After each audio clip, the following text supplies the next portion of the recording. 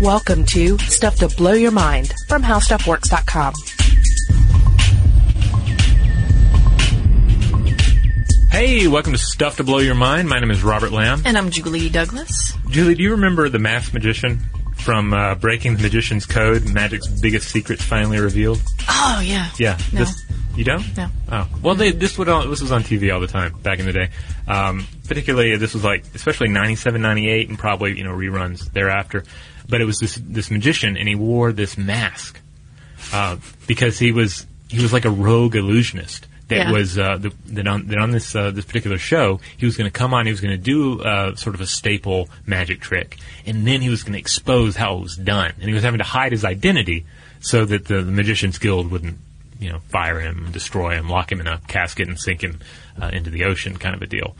But I remember even then thinking this guy was kind of a jerk, and because he's coming along and he's like, you think it is magic? I'm going to kill the magic for you.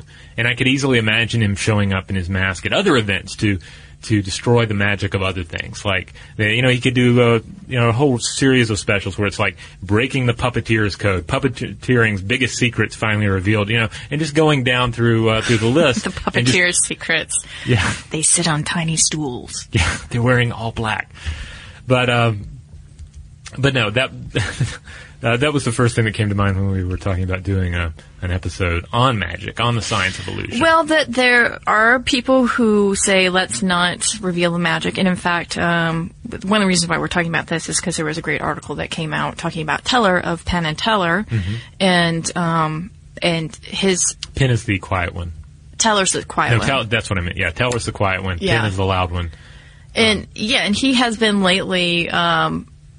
he has been talking about these secrets that they employ. But the thing here is that I think of it as meta magic. I mean, they have always been pretty forthright with their audience. Like, we are telling you the secrets behind what we're doing, and yet we are still going to fool you. We are still going to pull this magic trick off, and you're not going to really know. Yeah, I do like the way that Penn and Teller tend to handle it because, first of all, it's not I'm going to totally expose some magic here. Some secret's about to be revealed. Prepare to have your dreams crushed. Like, it's not about that. Like, they're really bringing, and it's also not a sense of, in the case of the Masked Magician, you don't get the sense that it's like a magician that had some bills to pay and was like, all right, well, this is the gimmick I'm going to do. Yeah. Like, Penn and Teller are all about really explaining how magic works because they love magic, because there's some really amazing stuff going on beneath the surface of the illusion. Not only is the illusion amazing, but the way the illusion toys with our perception of reality, that's amazing too. And they're all about sharing that. But then at the same time, they're all about using these secrets that they share as misdirection in a magic trick. So yeah, it gets really meta really fast. Yeah, because they're basically saying, we're totally going to fool you, this is how we're going to fool you, and yet this is still going to happen. And for people who don't know Penn and Teller, let me describe them. Penn, as you say, is the one who speaks. He's kind of, audacious. He's 6'7". He went to clowning school, by the way. Did he? Yeah. And he is usually the person who's talking about what sort of trick they're going to do and sort of ushering that in, while Teller usually executes the trick and is the quiet one. Yeah, he never talks. He's just kind of a miming in the act style. Yeah, in the act. Yeah. And I guess you could call it kind of highbrow magic in a way that they really are sort of asking you to they're asking you to be critical, to be analytical, and yet they are obfuscating your critical thinking skills. Very much in the vein of The Amazing Randy, who, of course, in addition to being a magician, has this whole organization that's built up. They have the prize, I think it's like $1 million. Could be wrong on that. Okay. But a huge cash prize for people who can prove that they have psychic abilities. Yeah. And Randy, to a large extent, also follows on the footsteps of Houdini, who, in addition to being an accomplished illusionist, was also really into exposing frauds who were taking advantage of people who had lost loved ones and were using like seance environments and various tricks to toy with people's emotions and loosen their purse strings. So yeah, that's kind of the mold of these guys as well, because they had that long running show. We can't Bull Plop to use the censored version. Oh yeah, where they would talk about various things, often controversial things. They're skeptics. Yeah, they're skeptics, and they bring that skeptic viewpoint into analyzing all these topics, but they also bring a fun skepticism into their magic. Yeah, and so we're going to talk about how we can break down the magic here a little bit with science and how they actually do that as well, particularly Teller. Again, he wrote an article for Smithsonian Magazine telling people how he does it. And we're going to talk about why magicians are like camouflage designers of the mind. We talked about camouflage and some of the same subterfuges going on in camouflage patterns as these magic acts. But first, let's talk about the New York Times article, Science of Illusion, by Alex Stone. He ushers in the article by talking about a coin trick, a really simple coin trick. So he says, okay, pinch a coin at its edge between thumb and first fingers of your right hand and begin to place it in your left palm without letting go. I'm doing that now. Okay. Begin to close the fingers of the left hand. Okay. Okay. The instant the coin is out of sight, extend the last 3 digits of your right hand and secretly retract the coin. Presumably that means, like, put it in a little space. So the last 3 are kind of they're kind of serving as a cover, like a shield. Right. Well, also it's making it look like it's dropped in. You're freeing your fingers from the coin, but at the same time you're depositing that coin, let's say, right inside your sleeve. Okay. And then he says, secretly retract the coin. Make a fist with your left hand as if holding the coin as your right hand palms the coin and drops to the side. Okay. And then you're going to reproduce that coin later. All right. What they say in this article is that this is a great example of something called retention vanish. This is the illusion of a false transfer. And it happens when there's a lag in the brain's perception of motion called persistence of vision. So the audience will actually see, this is the crazy thing, the audience will actually see the coin in left palm for a split second after the hands separate. And this is because your visual neurons don't stop firing once a given stimulus here, the coin, is no longer present. So your brain, again, we talked about this great pattern recognition machine makes that coin appear because you have the visual neurons still being stimulated. So what they're saying is that our perception of reality lags behind reality about 1/100th of a second. And this is what magicians are exploiting. Wow, it's really interesting in that we also recorded an episode today on camouflage, which either just came out before this one or will come out next.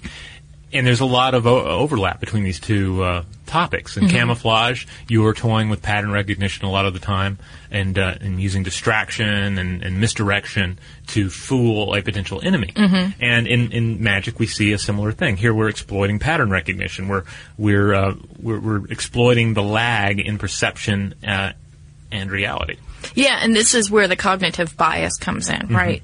And we can say that cognitive bias can be traced to evolution, to our ancestors, because missing a pattern was much more dangerous than seeing a pattern that wasn't there, right? So that's kind of why we're hardwired like that.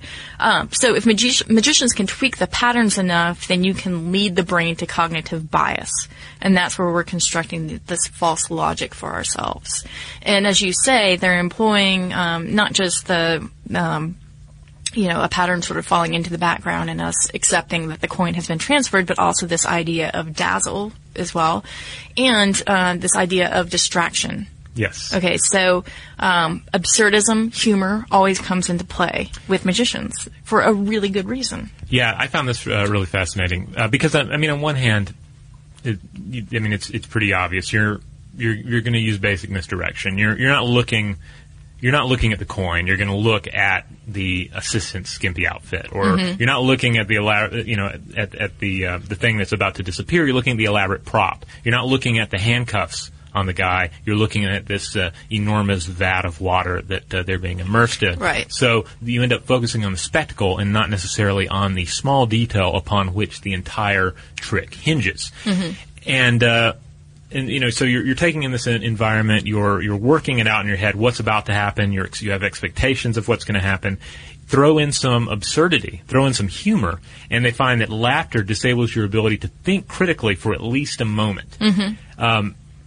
And I've been observing this recently, playing this card game called Cabo. We'll pull this out with friends, and it's a very simple memory game. You can look it up online. It's like I think they used to sell it on Etsy. It's got like one of the cards has a unicorn puking a rainbow.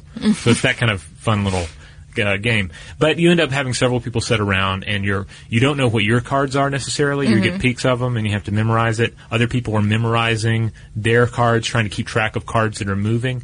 And inevitably, if you have some fun people playing, somebody's going to crack a joke, somebody's going to say something amusing, or something is going to happen, and then you totally don't remember where anything is. Right. It's the distraction there. So throw that out in a magic trick. So it's like people think they're smart. Oh, I wonder where that coin is. Then they throw in a fart joke, and you're good to go. Like reset the entire memory. Well, and Teller says that they all immediately follow a trick with a joke every single time. And that's exactly because they're manipulating that part of your brain. I want to go down real quick his 7 things that he does. Okay.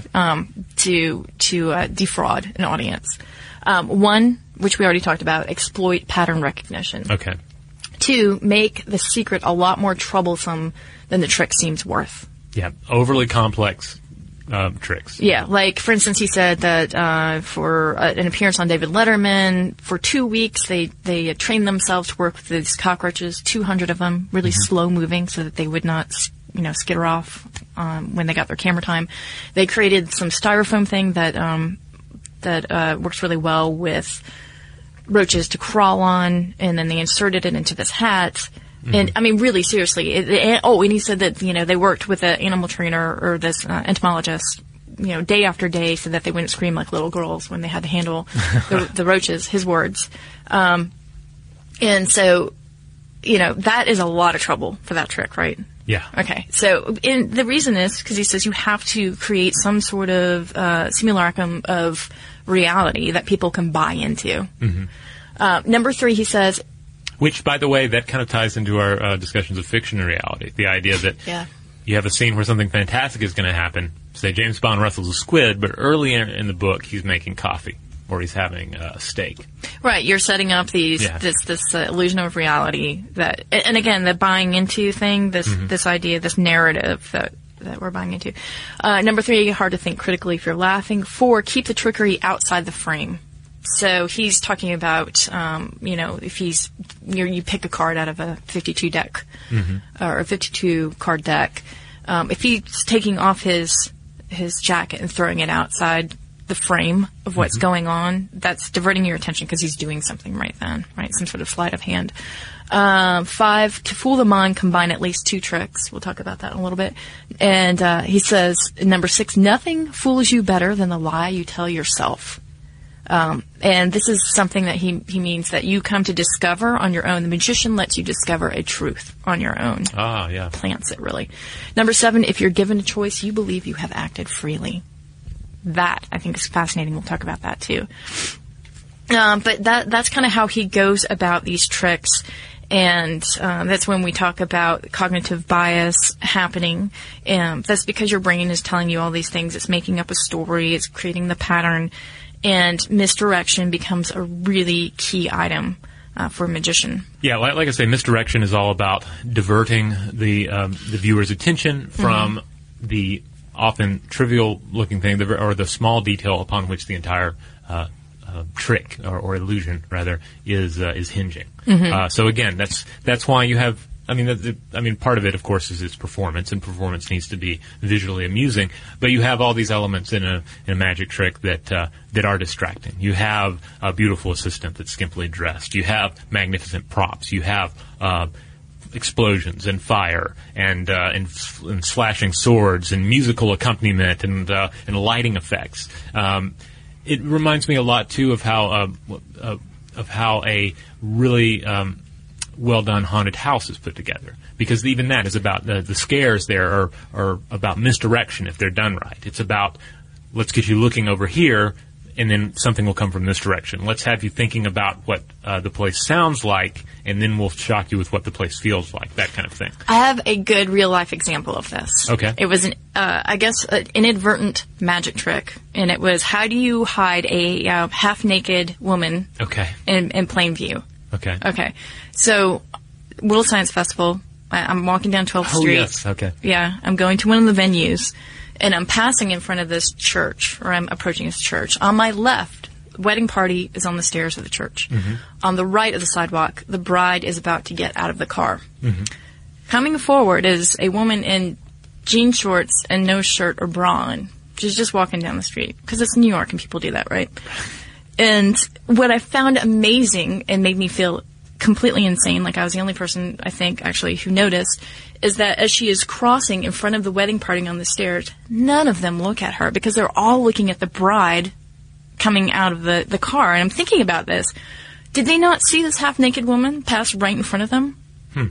And that is how, this is very similar to a magic trick, right? That how could you hide this, thing that should be really obvious?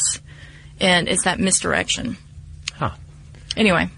Well, it makes me. I feel like there have been some like bank heist movies where they've used that, where it's like, let's have a sexy lady over here, and then the guard doesn't notice and they slip by him. And it also ties into my long-standing theory that you could potentially rob a bank with a basket of kittens. Like if you were just to bring them in and like place them on the table, and people are going to be transfixed by the kittens, and they'll be like, "Oh my goodness!" And then they'll touch the kittens, and like, "They're so soft, I can feel their heart." And then you just sort of slip by. And, I can feel their heart. You know how you feel them? They're so warm. They're like little. Yeah. Aw. Yeah. All right. But no, you could totally rob a bank with them. That's my I just prediction. see something horrible happening to the kittens, I have to say, in that scenario. No. You can't bring a basket full of kittens into a robbery scenario and not expect one of them to be splatted. I'm sorry. The only downside I see is that eventually that basket of kittens will have to testify in court. So there'll be, like, up on the witness stand, there'll be a basket of kittens, and really abusive lawyers coming in and really trying to grill them on the stand, and they're kittens, so they're just completely out of it. And there's your next Pixar film. Yeah. It would work. The Bandit Kittens. All right, so one of the things that Teller was talking about is to fool the mind, combine at least two tricks. Yes. I wanted to talk about that because he says that every night in Las Vegas, I make a children's ball come to life like a trained dog. My method, the thing that fools your eyes, is to puppeteer the ball with a thread too fine to be seen from the audience. But during the routine, the ball jumps through a wooden hoop several times, and that seems to rule out the possibility of a thread. The hoop is what magicians call misdirection, a second trick that proves the first. The hoop is genuine, but the deceptive choreography I used took 18 months to develop. Again, see number 2, more trouble than it's worth. It also, I can't help but think of a fiction in this case too. Take one idea that's really cool, take another idea that's really cool, combine them, and if you do it in the right way, no one will necessarily notice that all you did was, say, take the pacing for this classic novel and simply infuse it with whatever this trend happens to be. Right. The idea is not to see the underpinnings bursting underneath, right? Teller is also talking about independent verification. So he says when he cuts the cards, like he does a magic trick with cards. I think he says like the worst uncle magic trick you can imagine. He says, I let you glimpse a few faces, and then you conclude the deck contains 52 different cards. Again, pattern recognition. Yeah, but who's actually gonna sit there and look at them, right? I mean, it's just... Well, you go through, all you need is a couple, right? Yeah. You say, oh, okay. But when in fact he's actually taken those 3 cards and replicated a full deck. Yeah. By taking 18 different decks of cards and taking out those 3 cards. Yeah. So that he's always going to get one of those 3 cards. Yeah, also cases where the magician, is allowing individuals who are participating in the trick to handle objects that are involved, to touch the cards, to touch the hoop, to touch the wand, whatever is being used, to verify that it is not gimmicked.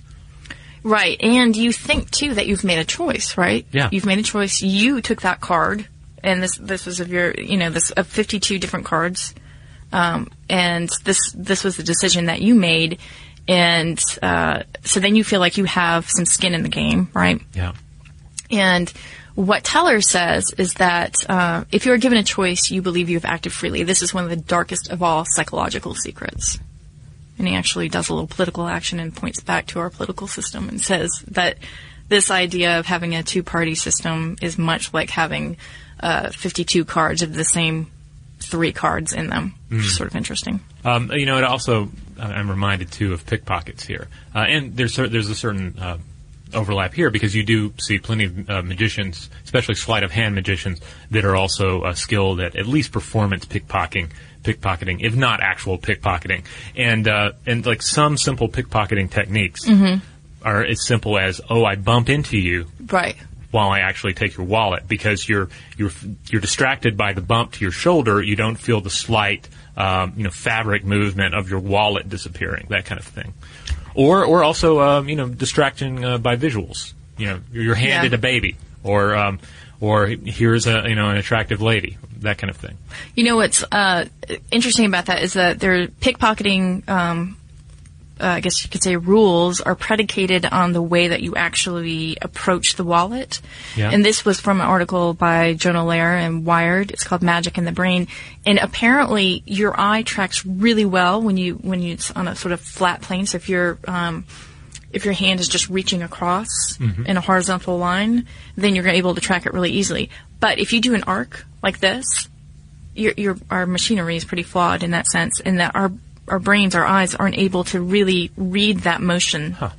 Isn't that interesting? That is, and it also that ties into a lot of the flourishes that you see in magic and in these performance illusions, because people aren't just I'm grabbing this orange and I'm going to grab that one. No, there's a lot of flourishing and movements of the arm. It becomes difficult to track exactly what's going on. We are gesticulating wildly right now as we talk, by the way, and doing this is these fancy one of those movements. days where we need the camera in here. Yeah, so you can see the video. But you're right. There's no linear movements. It's all sort of circular.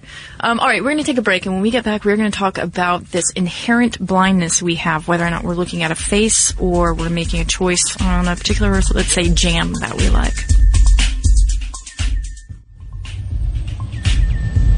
All right, we're back. So, we're going to talk about jam. Yeah, we're going to talk about jam, preserves, jelly. I don't know what you call it, but jam in my house.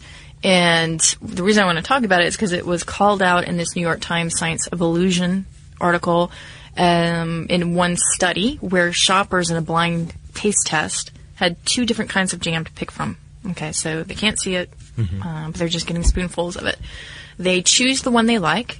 They are then given a second taste from the jar they picked. Oh, they think they are getting a second taste of it. But the researchers actually switched the jam flavor. So they get a second spoonful, and it is not the one they like, but they fail to notice that they're tasting the wrong jam, even when the two flavors are like super dissimilar, like grapefruit and cinnamon apple. Because their brain has already created the narrative that this is the one I like, and we're going with this. Yeah, there have been some really fascinating experiments along this line involving wine, where you bring people in and you really color someone's expectations of this wine by letting them know that, this is a fine vintage, this is a more expensive wine, and then this one is cheaper, and it's, This is the $2 Chuck. Yeah, this is a $2 Chuck, and this is the, I don't know, fill in the blanks. What's a fancy wine? Something. Yeah, that one. So people end up going into that experiment. Their narrative is colored, like you say. They're already writing the story of their experience with that wine, and then they go in, and then they end up getting it wrong because it was swapped on them. I mean, this is the classic, we secretly swapped this person's coffee with Folgers Instant kind of a thing. Right. And, but it works. That's the thing. So much of our experience of something is colored by our anticipation of it, what other people seem to be expecting of it, and then if you switch things around at the last minute, you can get a lot past a person. Well, and there's this another thing called change blindness, which I thought was really, really cool. It is a study that shows how minor distractions can impair our ability to remember faces. Psychologist Daniel Simons had an experimenter stop random strangers on the street and ask for directions. And then midway through the conversation, a pair of Confederates walked between them and blocked the stranger's view. And the experimenter switched places with one of the stooges. So the person that asked directions was then replaced. Yeah, I've seen the video of this. Yeah. Yeah, when we do a blog post to go with this podcast, I'll try and find that video and embed it for you so you can watch it right there. Yeah, and it really is. It's great because, it's just that split second, where distraction and then the stranger is talking to a completely different person. And most of the time, just like the jam experiment, they really didn't notice. Yeah. Which I can see that. I think that probably would happen to me before because your brain is occupied with other stuff. Right. But again, this is what magicians are exploiting. And doing it in a way that you don't notice. I mean, that's the whole thing, is the seamless incorporation of distraction and misdirection, so that at the end of it, you would have to really think back on the moments where you were tampered with. Well, it also makes you think too, like how much stimuli we really can't take in. Right. That's the light entering into our eyes and our brain trying to make sense of everything. Yeah, and how much of it is the brain just filling in the gaps? Like, for instance, seeing the coin that isn't actually there, but it's just filling in the gaps because it can't actually assemble all of that information. No, we would melt time. down if we tried to, right? It's almost like the when we were talking about camouflage and we were talking about Tom Harris's article and about this continuity and our brains taking those, stack of blocks and saying, okay, that's one unit because they're all one color. Yeah. Okay, now there are two different colors or two different units. That's just the way our brains work. All right, so here's something really interesting, again, from the New York Times article. Is about transcranial magnetic stimulation. And this old TMS scrambler has shown up before in our podcast, notably as the God machine, used by Michael Persinger, so-called because its ability to induce feelings of transcendence, but also has been the culprit behind some hallucinations. People imagine ghosts when paranormal experiences, alien abductions rather. Yeah, when their brains are basically futzed with this super magnet that is placed over their head, and manipulates parts of their brains that create these hallucinations for them. And we talked about this before as a possible explanation again for abductions, alien abductions. And it turns out that some people have this high lability and low labilities in their brain. In other words, they're a little bit more sensitive to this magnet than other people are. So are magicians using this magnet to scramble the brains of audiences before they pick their pockets? Yet. But it has been used to look at our attention span. So in other words, they've used this TMS over our parietal cortex. This is the part of the brain that controls attention. And they noticed that when they futz with it, of course, people have a harder time identifying faces and recalling things, which is, not surprising. But again, here's something that magicians have known for thousands of years, and have been doing these magic tricks, and that neuroscientists are now just really excited to investigate through magic. Sort of interesting. And again, while magicians are not using magnets on people's brains, it is worth remembering that certainly if you go to a magic show in Vegas, there's a very good possibility that the individuals observing that magic show have had something to drink before it really gets going here. True. You're having environments where wine and beverages are served, so you're already sort of you're not pointing a magnetic ray gun at someone's head, but well, in a sense you are. It's just it comes in a glass with a fancy little umbrella on it. Well, your critical thinking abilities are probably a teeny bit impaired. Yeah. And, we talked about that lag in motion, right, with your eye and seeing those coin tricks. So we already know that when you have too much to drink, that your own ability or even to act a little to drink, Yeah, that is a little bit impaired as well. So one drink is enough to you don't see through the illusions of the world around you, much less what the guy is doing on the stage. Oh man, that's nice. Yeah. Nicely done. Well, wine does more than Milton can to justify God's ways to man. So. Yeah. But you had a quote you wanted to end it on instead of me ending it with an unrelated quote. Oh, no, I just thought Jen Allaire in his article in Wired nailed it. He just said, the magician must sell people a lie, even as they know they are being lied to. Unless the illusion feels more real than the truth, there is no magic. And we certainly want there to be magic. All the time. Yeah. So speaking of magic, let's haul the robot over here and Carl. have him deliver us some magic in the form of listener mail. All right. We heard from a listener by the name of Gene. Gene wrote in about the horror episode, but also a little bit about Prometheus and stuff. He says, hey guys, thanks for all the awesome podcasts. I work third shift pretty much by myself, so it's great that there are so many to listen to.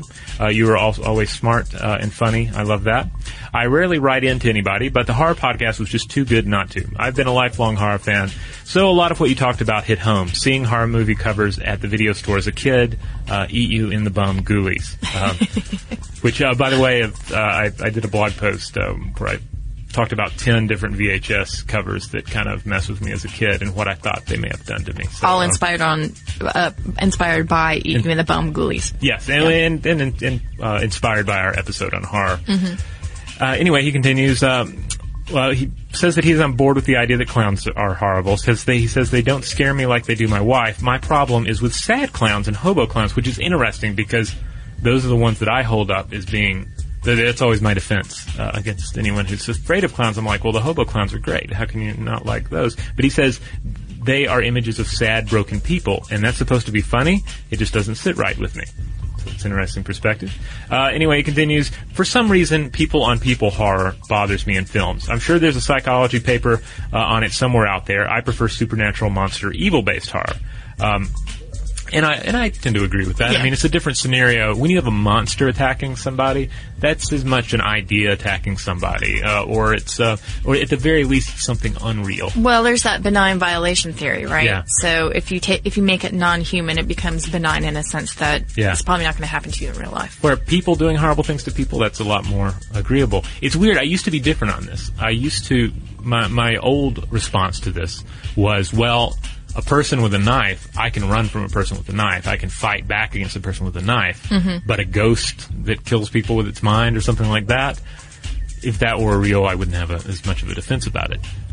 Interestingly enough, a friend that I saw Prometheus with, his wife didn't come because she is totally fine with like people-on-people violence in movies, but not supernatural or unbelievable like alien type things.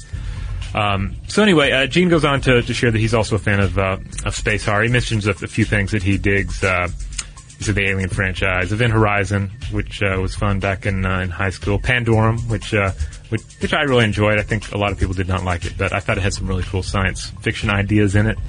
And also Dennis Quaid. So, sci-fi film with Dennis Quaid, I'm always on board for. And then he also said there was a Star Wars novel with zombies in it that he was into. So, and he also mentions the Dead Space video game series, which he holds up as really good space horror. And I've actually been toying with this game series recently, and I agree that it's really well done game with a lot of scares in it, and some interesting science in places.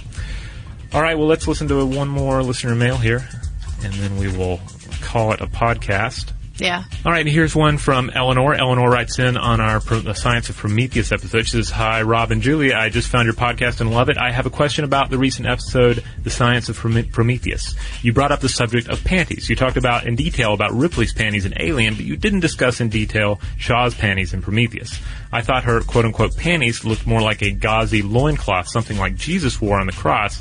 They weren't sexy at all, but her buff body was. What did you think of Shaw's panties? Wow. What did I think of Shaw's panties? Well, okay, I agree that they did not sexualize her. And I think any more than she was wearing panties and she was running around. Yeah. So. I think I was so distracted by the blood on her from the scene where she performs her own C-section that, I didn't even think about it because my main thing was, hey, doesn't anybody notice she's covered in blood? Yeah.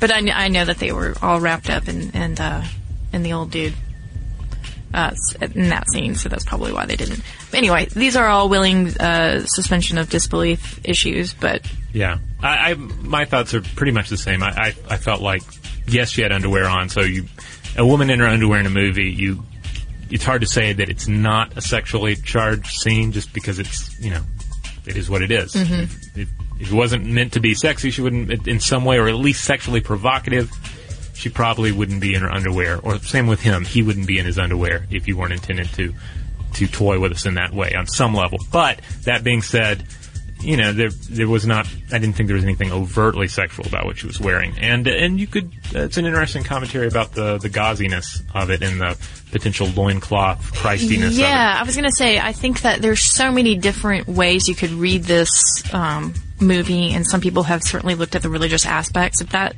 fits in nicely with some of the thematic stuff, so it's interesting that you picked that up. We'll see what the next 30 years of academic papers on the topic, I have to say about it. All right, well, if you have something you want to share with us, if you want to talk about magic, if we have some magicians, some illusionists, some pickpockets out there, write in and let us know. We'd love to hear from you and, what your thoughts on all of this happen to be. Or if you just have a particular magician that you like and you want to, get their name out there, then write in, let us know. You can find us on Facebook, where we are Stuff to Blow Your Mind, and you can find us on Twitter, where our handle is Blow the Mind. And you can always drop us a line at blowthemind@discovery.com. Be sure to check out our new video podcast, Stuff from the Future. Join How Stuff Works staff as we explore the most promising and perplexing possibilities of tomorrow.